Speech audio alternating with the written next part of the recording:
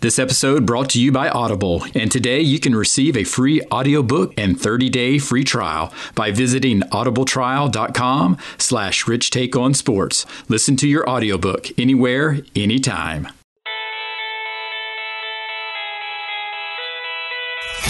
Exploring the impact of sports. Welcome to Rich Take on Sports, the sports podcast with life.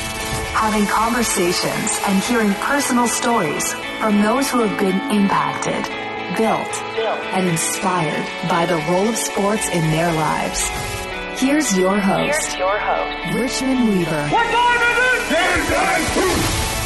This is episode 75. I am your host, Richmond Weaver, and glad you're listening through whatever platform that might be. And thanks for being an investor by investing your time to listen. The first step in having any type of success in life requires each of us to be an active participant. And our guest this episode, David Adam Cohn, has never been a guy to shy away from getting in that arena, regardless of what that is. Football was an early love for David, as he would help Statesboro High School win the Georgia State Football Championship in 2005 as the starting quarterback before signing with the University of Michigan, where he would play for the Wolverines from 2006 to 2009. After graduating from Michigan, David would feed his other passion of filmmaking and music, as he is now a nationally recognized film director, creating commercials for the PGA Tour, Coca-Cola, Nabisco. He's worked with ESPN's College Game Day, and he's also created the Atlanta Falcons hype video. His creativity isn't just limited to filmmaking and directing, as he released his first music single, So Close, in December of 2017, and that playlist would make the iTunes Top 100 chart, while his debut album was released this past February in 2018 called Welcome Home. Here's episode 75 with David Cohn. David, thank you, sir. It's been an honor being able to get connected with you, and now just being able to sit down and talk about your journey and some stories. And one of the reasons why I started the podcast was all about stories and sharing those stories. And you're doing some of the same things, but it's creating stories with filmmaking and music. So how did that become a passion of yours? Well, first off, thanks a lot for having me. I really appreciate this. This is a great honor. And, as far as telling stories, I've always been someone who wants to participate. It's hard for me to just sit back and watch. So when it came to playing football, and at an early stage, I realized I had a proclivity for the sport. I wanted to play. I wanted to participate. I love movies, so I enjoy making them. I like songs, so I want to write them.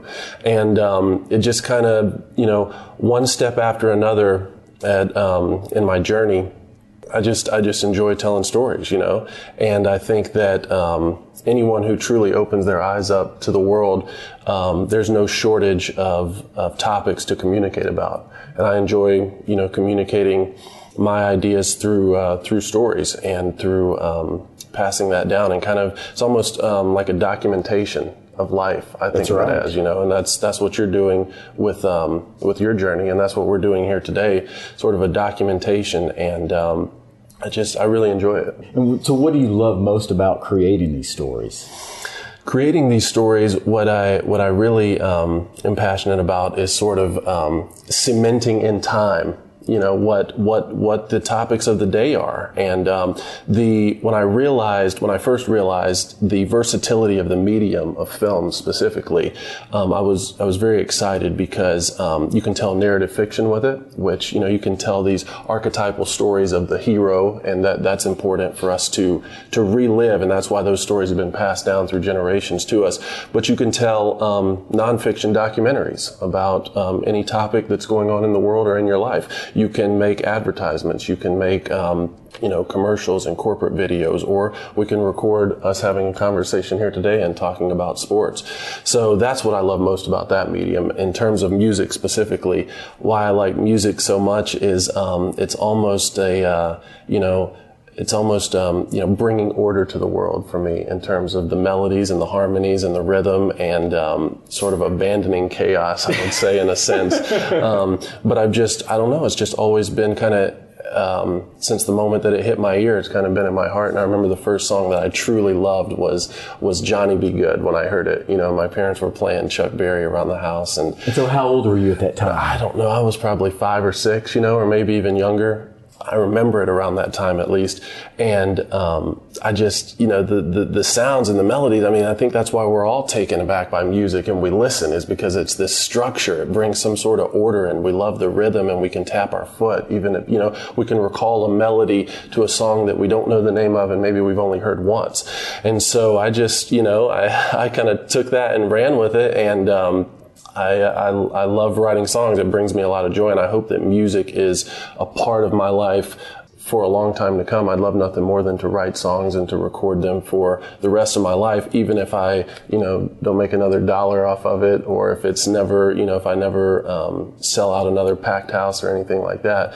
I'd love to sort of take a moment and let the world sort of channel its way through me. And that's how I think of some of the songs that I've written. You know, when I've had to sit down and I'm like, you know, I really want to write a song tonight. I think that that's how I want to spend my night.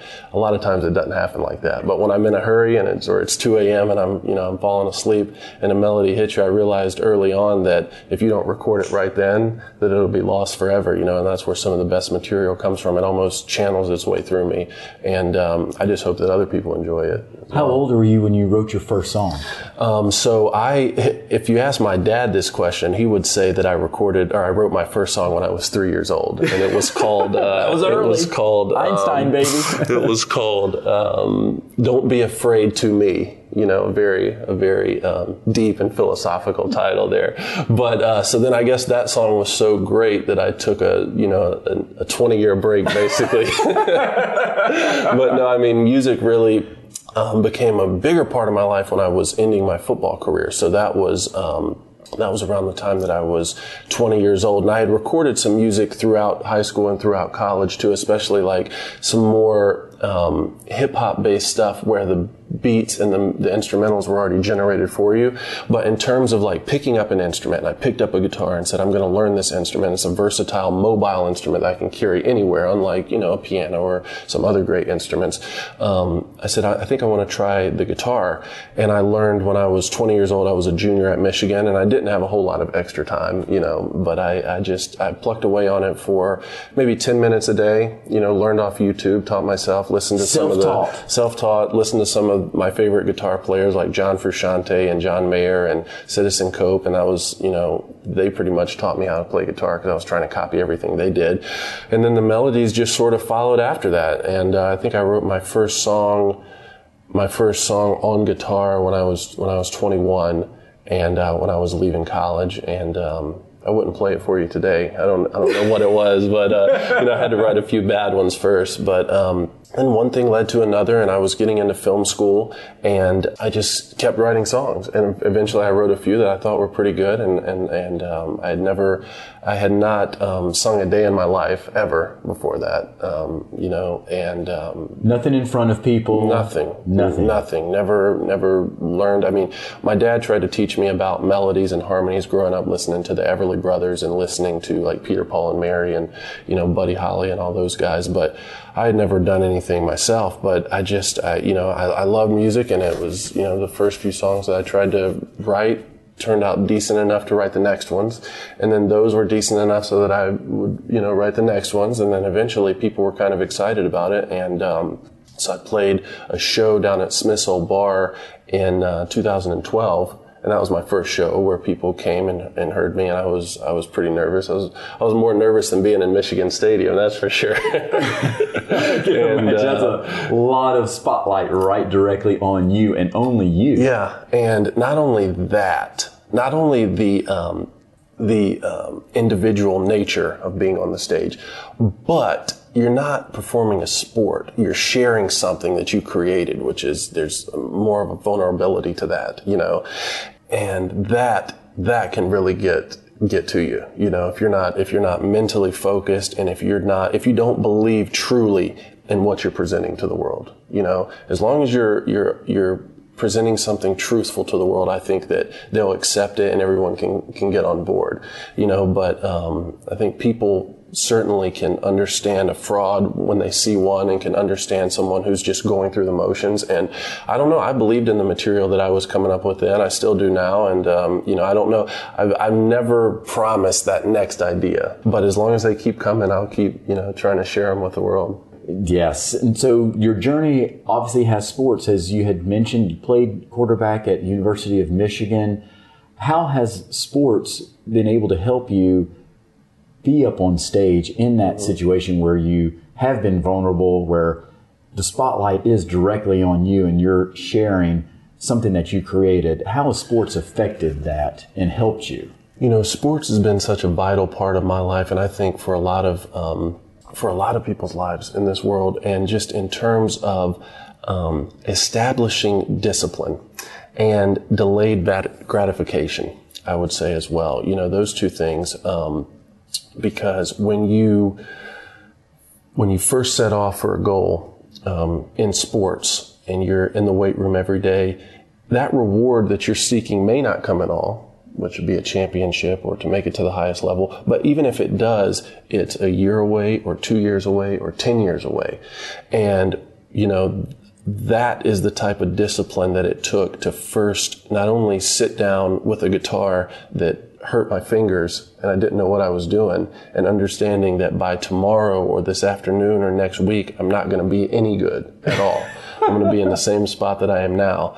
But maybe at some point in the future, it'll be a rewarding endeavor. And it certainly has been one of the greatest decisions I ever made. But even more general than that, to sit down continuously at a blank sheet of paper, at a blank sheet of paper, and you realize that it has to be full. You have to fill it up at some point, and it won't be filled up by tomorrow, and it won't be filled up by next week. And to just to have the knowledge that if you take that blank sheet of paper, that it'll be rewarding at some point, and the more work you put into it, the more rewarding it can be. Not that it's necessarily going to be. And, if you have if you have a series of projects in a row that don't pan out, that can start getting to you psychologically. But every once in a while, it's kind of like a golf shot, or throwing a touchdown. You have that one, or even writing a song, you have that one that makes you say, man, that was pretty good. I think I'll keep it up. But that's kind of how specifically sports has affected me, and just establishing that discipline in my life. So talking about throwing a touchdown pass, let's go back now to your earliest memories of getting involved with sports and why you gravitated towards sports in the first place. Sure. Well, a little bit about me. I was born in Greenville, North Carolina, to two college professors, Carl and Diana Cohn, and I had two younger brothers.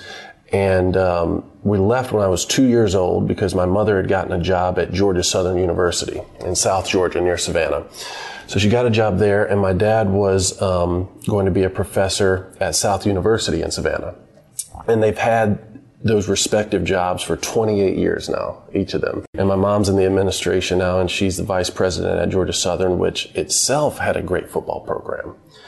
And the high school had a great football program. So, from an early age right there, that's where I really started to fall in love with the game. And that's where I started to fall in love with sports, specifically the game of football and specifically the quarterback position.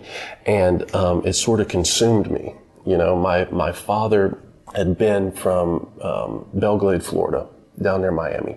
So I grew up a Dolphins fan, and I watched everything Dan Marino did. And once we realized that I was going to be on the taller side, and how early was that? That was early. 6'6". Yeah, that was early on. It was early on. My mom's 5'7" and my dad's 5'10", but her dad is like 6'2". So, and I was very skinny, which wasn't good for the sport, but I was tall. And, my dad at least knew enough to understand that all the quarterbacks in the NFL are 6'4" and 6'5", and I was watching Dan Marino play. And so when we realized I was going to be on the taller side and that I loved the game and I was throwing some passes even at 5 or 6 years old that, kind of had a strong arm, he sort of pushed me in that direction and supported me. So we got a tire swing, and I threw, 200 balls through that a day, and even in the rain. And it was not, it was not like we talked about before. It was not an easy process, and nothing ever is if you want to be very great at it, And all I wanted to do was play tackle football. I wanted to go out for tackle football. And my mom said, no, you can't play tackle football until you're of age, which at that time was 11, I think.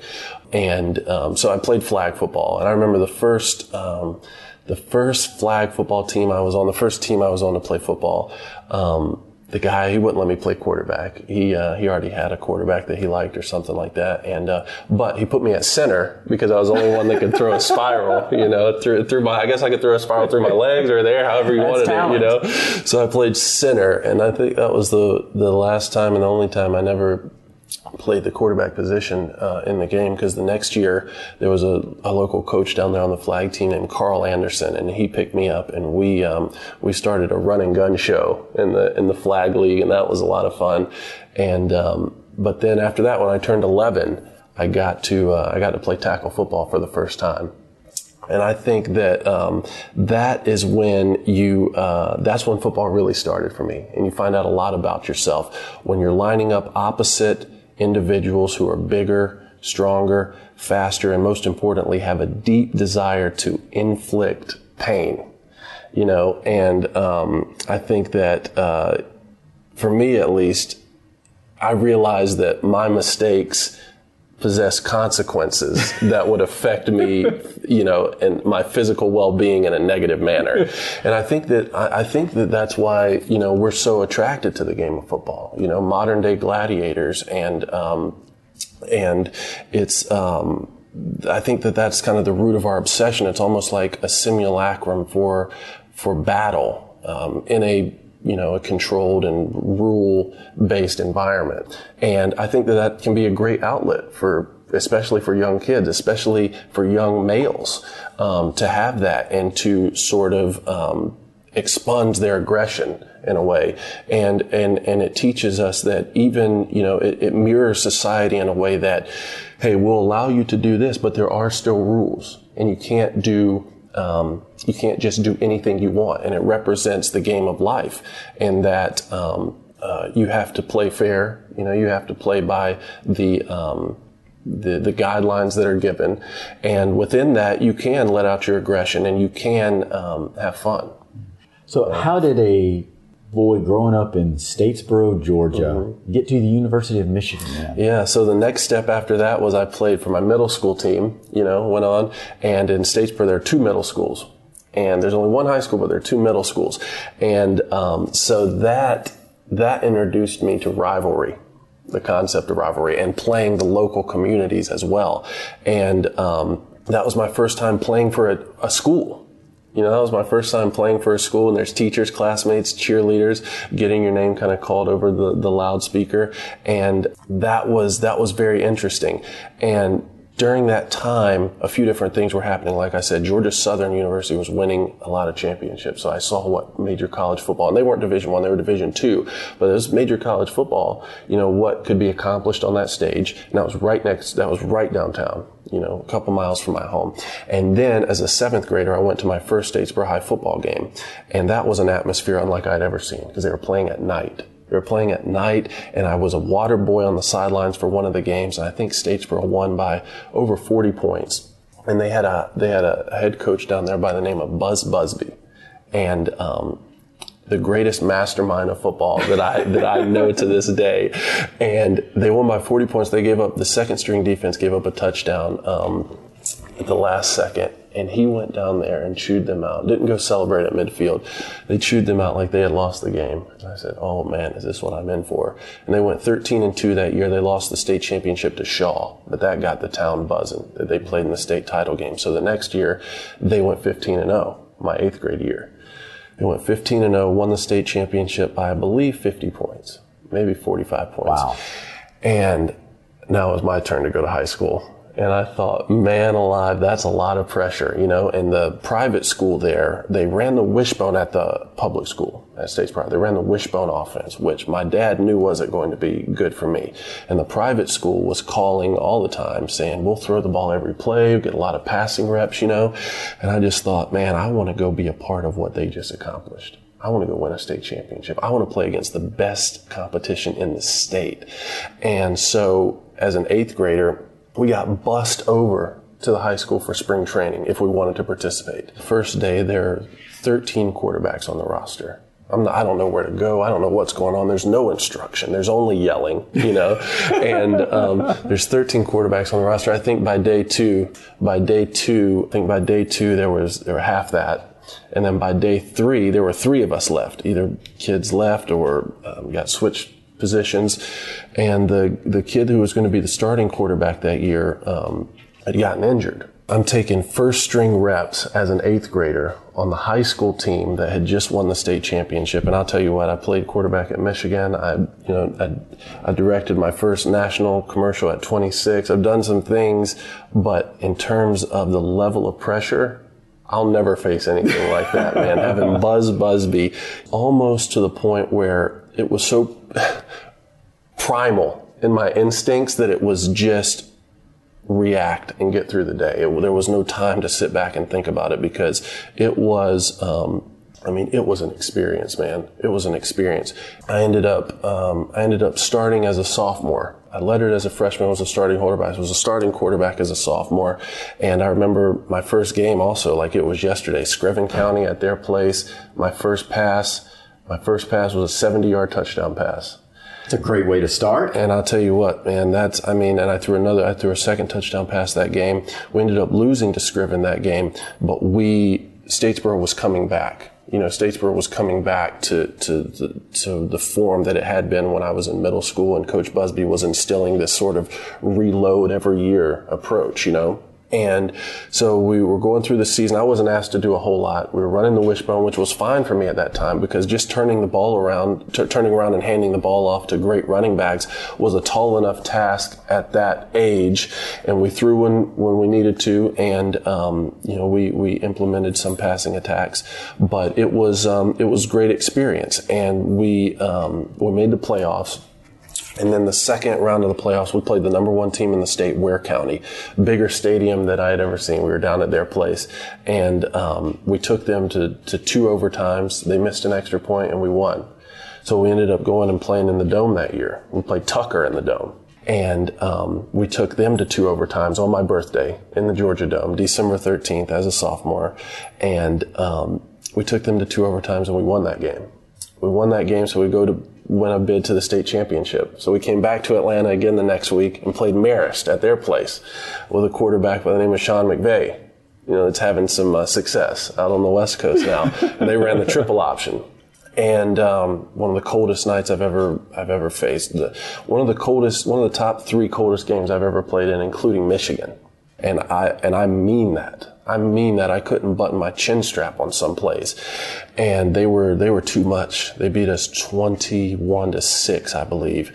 And they won the state title. And we lost it at their place as a sophomore. And I thought, we've got something special here though. We weren't supposed to be anything this year. We're supposed to be the young guys. We started a dozen sophomores, including myself. I think, let's see what happens with this run. And we've learned so much from the guys that are leaving from this class. And we were excited about the next year, but Coach Busby ended up leaving. He had some conflicts with the administration, some stuff happened, and he was such a principled individual that he ended up leaving and taking another job. And we thought, man, what's going to happen now? Kind of deflated that balloon, But Steve Pennington, the defensive coordinator, became the head coach, and our offensive coordinator, Kenny Tucker, remained in position. So we were still hopeful. And the senior class that was a year ahead of me, they were special. So we knew we could do something great. And so we win 10 in a row. We're 10-0. We make the playoffs. We ended up playing Tucker again at their place. And you want to talk about a bloodbath, man. I've never been involved in a game like that. It was raining. They were tough, man, and they were late hits and some cheap shots, but that's just how they played. They were physical, and we took them. We got down to the 1-yard line. We're down by I think 5, something like that. We're on the 1-yard line, 4th and 1, under a minute to go to punch it in. Statesboro on the wishbone offense, and we came up short. And they held, and we went back to the sidelines and we're thinking, man, that was it. We were supposed to go to the state championship this year, So they were on the 1-yard line, and we had tremendous defense, which I'll talk about more when I get to my senior year. But They ended up holding Tucker, and we had a couple timeouts, and they took a safety intentionally, which got us to within 3 points, which got us to within 2 points, actually. And they kicked off, but because it was raining, they botched the kick a little bit, so we got the ball at midfield with just, I don't know how much time was left, 20 seconds maybe. And we're thinking, okay, well, this wasn't as good as being on the 1 yard line, but the clock doesn't say 0 yet, And so I threw a couple passes, and the last one of which was caught and advanced to a first down, but he didn't get out of bounds. So the clock didn't stop, but we did get a first down, so it stopped for just momentarily. Ran the kicking unit on. I was the holder. All of this is just happening where, the time's clicking. I'm calling for the ball. I throw the tee down. He snaps the ball. One of my good friends, Zach Sanders, runs up. He slips a little bit, makes contact with the ball. Tucker lets off their balloons in celebration for a victory. And the ball leaves his foot. The clock hits 0, and it makes it over the post by a yard. And I think Atlanta Journal-Constitution or Comcast or someone called it the game of the decade. And I had never been involved. And even now, I start shaking because I haven't, recalled some of these memories in a long time. But that was to beat Tucker at their place. And that really cemented a rivalry then, And we went on to, we beat Griffin the next week in the Dome 7-0, and they had some talent. I think Bobby Rainey, maybe 3,000-yard rushers maybe on that team. We beat them 7-0, and we went on to play in the state championship at our place this time. We played Warner Robins in the state championship, who had just come down from 5A. And we thought, okay, we can go 15-0 and win the state championship, just like we had said, despite some adversity. And we were leading at halftime 14-13, and we didn't score another point the whole game. And they scored quite a bit more. And I think they scored 2 or 3 more touchdowns. And so we lost the state championship at our place, 14-1. And that was heartbreaking because we knew we were losing a lot of talent in that 05 class. And so when we go into the summer that year, that was the summer of 05. I just had 2 things on my mind. I said, I've got to get a series of college scholarships here because I want to commit before my season starts, your senior so year, that I can focus and win a state championship. And had you already been receiving recruiting letters from smaller schools on the radar? From smaller schools, I had gotten a few offers, Division 1 AA and Division 3, and a couple bigger schools like Florida State I had taken unofficial visits to. And so this was the summer, and I had been going to camp. I started going to camps when I was in 8th grade, but I really, as a freshman and a sophomore and a junior, I was going to 3 or 4 camps a year to really meet schools, meet coaches, and become better technically with my passing form, since we didn't throw the ball at Statesboro High.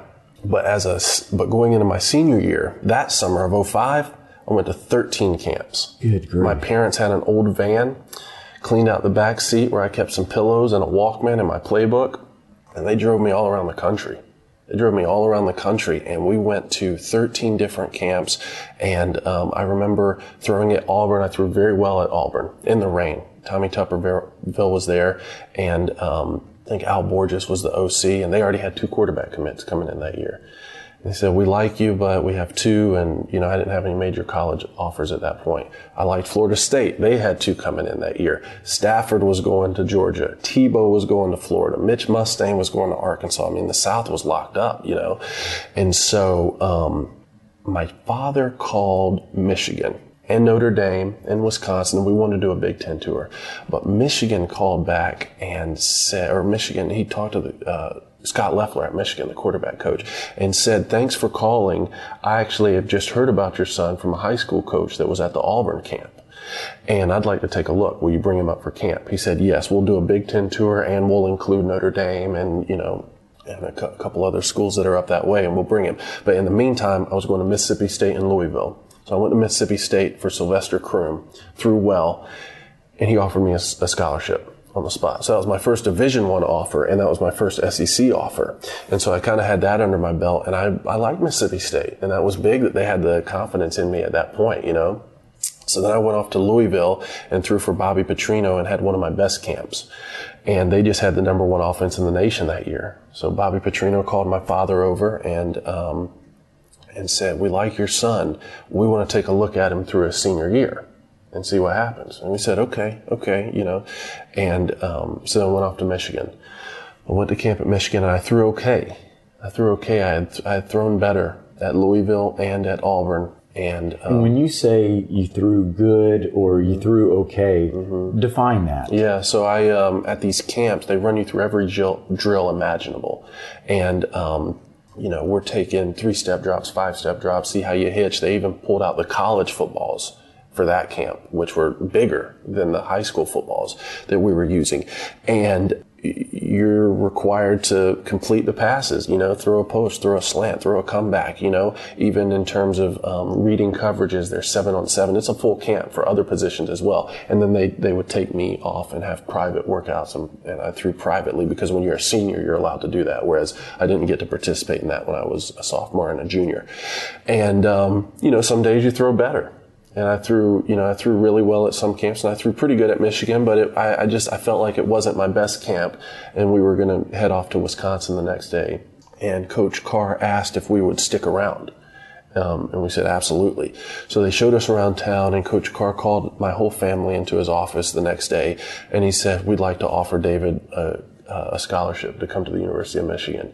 And I'll tell you what, something I didn't tell you about my mother is that she was born in Columbus, Ohio.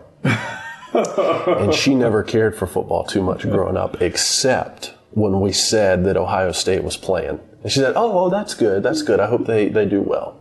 Because her whole side of the family were Buckeyes.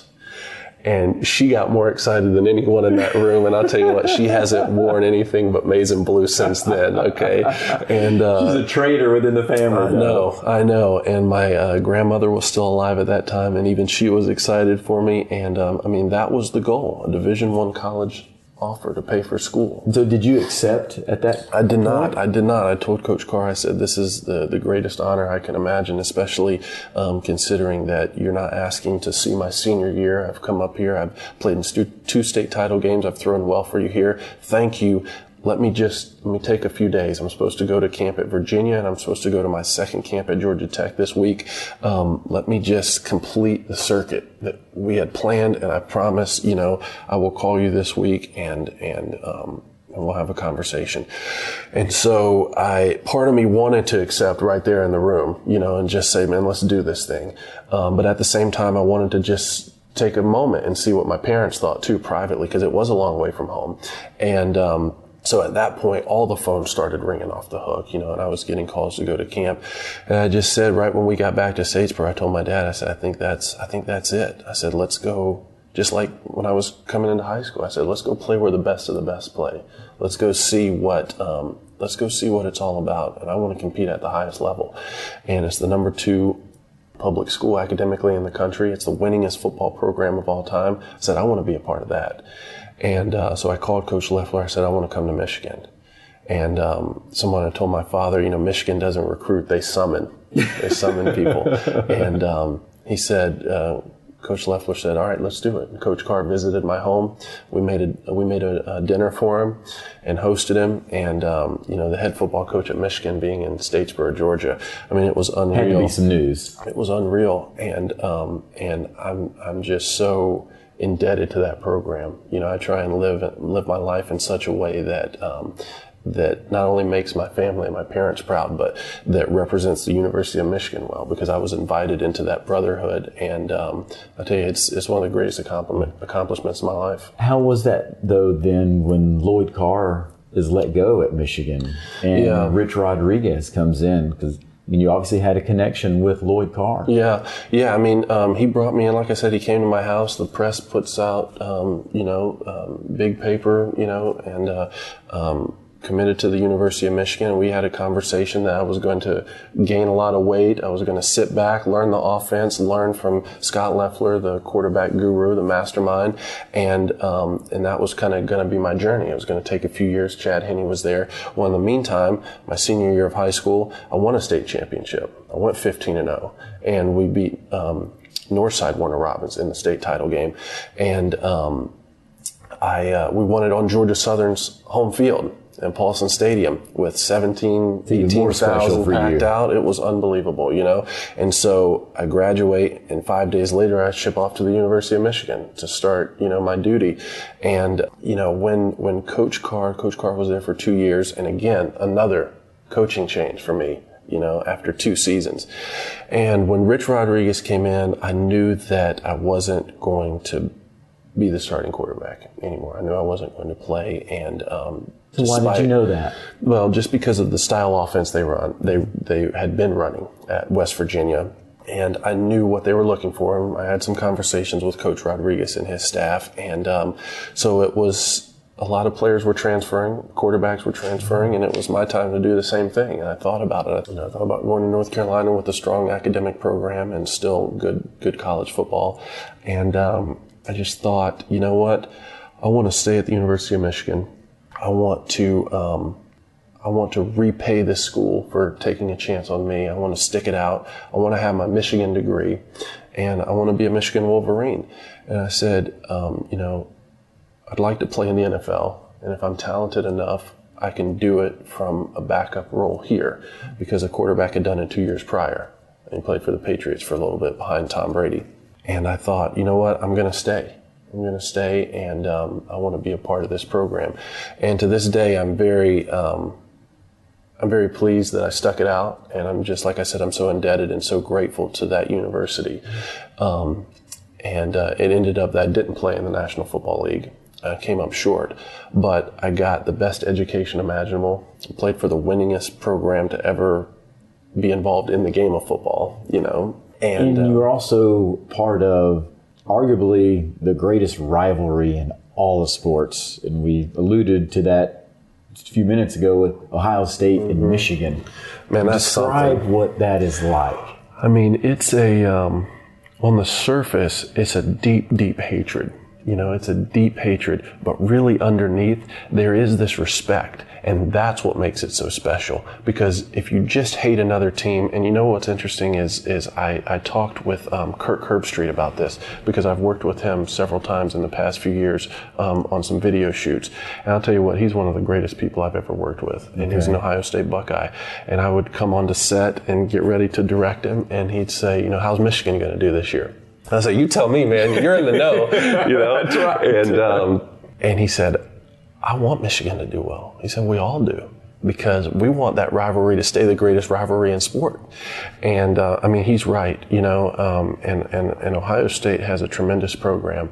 And every year around Thanksgiving in late November, I just feel, I feel this energy inside me that cannot be described in terms of what I would come down to the field house in the locker room and experience, especially when I was a young guy. And, it's just all about beating Ohio State. And I think that it's good to have not only that type of rivalry in your life to make you strive to do better, but also for it to be rooted in a deep respect. And I think that the epitome of that was Bo Schembechler and Woody Hayes. The way that they interacted with each other and their private back channelings that they had with one another, and really I think how much they loved and respected each other. And you only get that, I think, with that rivalry and that sort of history. What about then the next step of this dream of making it to the NFL? Mm-hmm. When did that realization, though, hit that it wasn't going to happen, and how did you move on from that? Well, you and I both met through Rob Baca, I believe, right? Yes. And he is a tremendous individual. And the first time I ever sat down and had a conversation with him, we talked about the psychology of being done playing football. And he was so right on with many of his points. And football had become who I was and not what I did. And that was so true. And because I had lived this every day for my entire life, from just a skinny little kid in South Georgia picking up a football. I had a football in my crib when I was born, basically. And now it was clear to me that I wasn't going to play in the National Football League. And everybody said, well, you're going to make a great coach. And I thought, I don't really want to coach. I wanted to play the game. I didn't want to coach. But more importantly, even if at some point in my life I do get back in coaching, because I do love teaching, and I think I get that from my parents, and I think that's a big aspect of being a director on set. But even if I do get back into coaching one day, something hit me there my junior and senior year of college where I said, I want to experience all the world has to offer. I don't only want to be involved with football for my entire life.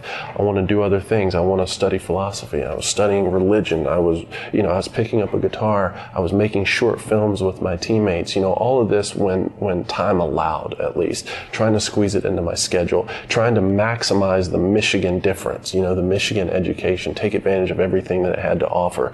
And honestly, it was a big risk. Maybe it was a bigger risk than I should have taken walking away from the game when I had reached a pinnacle of the sport and had so many connections.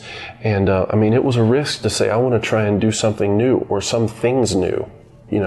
Different activities.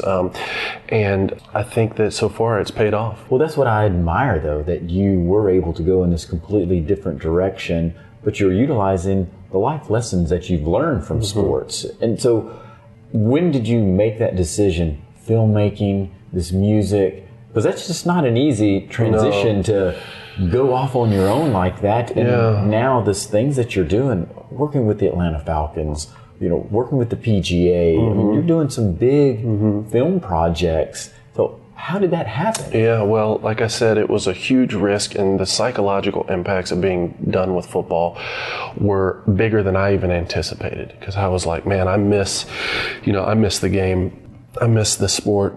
I miss the camaraderie with the guys. Those are my brothers. I have 2 biological brothers, but when I left Michigan, I had hundreds of brothers. And, I really missed those guys. Did you go through depression? I did. I was depressed for a little bit. I don't want to say I had depression, because there are many people who are going through that on a chronic scale. And I just because I was upset about not, being able to play with the lemon-shaped ball for a little bit, I don't want to, make it more severe than it was. But there was this the idea within me of what's next. The what's next question, what do I do next? Because this is what I've done my entire life. And for film specifically, I'd made a few short films when I was there, entered my hometown film festival, and I won that with a short film that I had made. And I had gotten an opportunity to come back to Atlanta and take film classes for free, part of a scholarship that I had open to me. And I thought, you know what, I'm definitely not going to jump ship right off to Los Angeles right now, because I don't know if I'm even any good at this. I don't really know how passionate I am about it. I just know that I'd like to pursue it a little bit. I know that with all the knowledge and the connection that I have with football, that will be there for me if I want to fall back on that. I may go to law school. I was thinking about law school. My father went to Arkansas Law School. And so I was thinking about all these different avenues, and I just thought, these film directors are creating artwork. They're using their entire brain, their entire mental state to make these projects. And I thought, how great is that? Because I love films. I loved high energy Michael Jordan commercials. I love these documentaries. So I thought, I want to try my hand at this. So I learned at the Art Institute of Atlanta for a little bit, started getting small projects. And just like you said, that discipline that had been instilled in me from sports and the concept of delayed gratification, I kind of said, okay, here we go again. Everything that I want in life isn't going to happen tomorrow, and it is making me very nervous to start over completely on something. But then I thought, I'm not starting over completely, because I'm utilizing a skill set that I have established throughout my life. Being a director on set, being a quarterback is being a director on the field, having to know every single position and what they do at any given moment, being the coach on the field. Thought, well, that's what running a film set must be like. And I watched, I was obsessed with Stanley Kubrick and was watching all these behind the scenes of the Coen brothers and P.T. Anderson and Darren Aronofsky, and in a way that a lot of my other teammates weren't. A few did. My good friend Tom Pomarico was obsessed with films in the way that I was, and that, provided me a good outlet to kind of explore the medium a little bit without completely jumping, off the branch. But I got an opportunity to direct a series for Adobe, the Adobe Creative Cloud, and I pitched them on a series called Why I Create. And I think I was 23 or 24, right out of college, and they loved it. And we produced it and we made it, and that was a national ad, throughout on the internet. And after that, I really had gotten some confidence that, okay, I have a vision for the projects that I'm wanting to make. I want to tell positive stories. I can't always do that. Sometimes I have to take whatever job kind of rolls through the door, but I want to focus on telling positive stories. I think I can do that visually in a way that satisfies me and helps the world. And I said, can all of those things intersect? And I'm pay my bills. You know what I mean? And so important thing. Exactly. Paying the bills. It is. Yes. It is. I mean, I didn't have any desire to be any sort of struggling artist or to make a statement, that, hey, I wanted to put the world on my shoulders and accept my responsibilities and be able to make a living and to make the world a better place. And I said, can I use this skill set that I have here? I think I have a creative eye, can help better the world. And one thing led to another, and that's when the PGA of America, my first spot came about. That was Charlie Sifford, who broke the color barrier in golf, and we had to make it on 2 weeks notice, maybe 10 days notice, I think. No other directors were taking the job. It was my responsibility to produce the spot, but I jumped at the chance to direct it too, and the production company, IU, believed in me, and they said, okay, well, let's give it a shot, and I directed that. That was a national spot all over the Masters and the PGA Championship and all the golf majors. And after that, they entrusted us with a full campaign, to do the Centennial campaign for the PGA of America. So that was another 8 national commercials that aired, and I put those together. I got to work with Chris Paul out in Los Angeles, Davis Love III in his home down in Sea Island, Jordan Spieth, we shot in Dallas at his home course. I think we were at Dallas National for that, and that's when he was the #1 golfer in the country. I worked with Renee Powell in Ohio and Jack Dean. It was just a wonderful campaign, and before I knew it, that led to the Atlanta Falcons hype video that had come about, and we put that together up in Flowery Branch, and I'd been a Dolphins fan, like I said, growing up, but as soon as I got that opportunity, I said, rise up for sure, go Falcons, and right here in my backyard. And you know what, to bring it full circle, that video played every single time the Atlanta Falcons ran out on the field for the 2016 year, the year they went to the Super Bowl, but it was also the final year in the Georgia Dome where I had won 3 games, where I was 3-0 in high school, and then they tore it down. And they built a new stadium, and such is the nature of life, New things come about, new opportunities come about, but that was very special. Yeah. And then for music specifically, I'd like music to be a part of my life moving forward. There's something about the order of it, abolishing chaos almost, that the melodies and the harmonies and the structure. That's why we tap our feet when we hear music. That's why we can remember a melody that we've only heard once and we don't know the name of the song, but we're humming it in the shower. And I don't know, some of them just get channeled through me, some of the best ones, And so who do you listen to today? I listen to, certainly like what I was saying when I was coming out of college, the Red Hot Chili Peppers were really cool to me because they were making so many different sounds, and I really liked what John Mayer was doing on guitar, and Citizen Cope, and certainly Ed Sheeran has kind of taken that sound over now. But I'll tell you what, even in terms of Jim Croce and James Taylor and Buddy Holly, Chuck Berry, a lot of the old school people, Stevie Ray Vaughan, Jimi Hendrix, I was obsessed and still am obsessed with their music. Creedence Clearwater, my dad always had them playing, and I think that my music is just, it brings all of these different genres and styles together in a way that I really don't understand how I did it. I didn't know what sound I was going for, but I knew that there was a sound that would kind of make me smile when I heard it. And after writing a few terrible songs, not knowing what I was doing, I started to hear that sound a little bit. And a lot of people say that I sound like Jack Johnson when they come to shows. Certainly I've loved some of his material as well. And Zach Brown, I think, is phenomenal.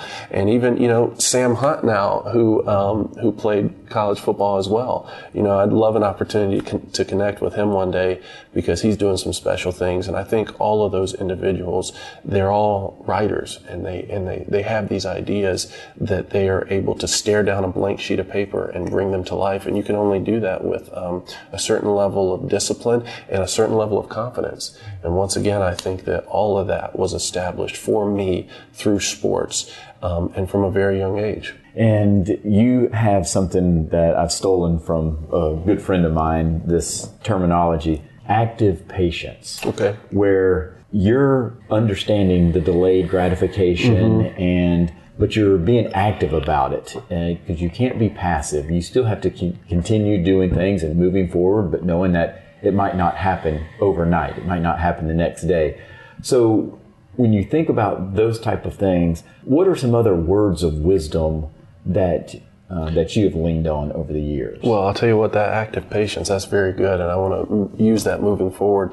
And I saw so many teammates that I played with in high school and in college who peaked at that age, who peaked as a 16-year-old or an 18-year-old or a 22-year-old. And that established a level of fear within me, I must say. I was fearful because I did not want my prime to be when I was a teenager or in my early 20s. And so that's one reason that I fought through and said, I want to experience the world.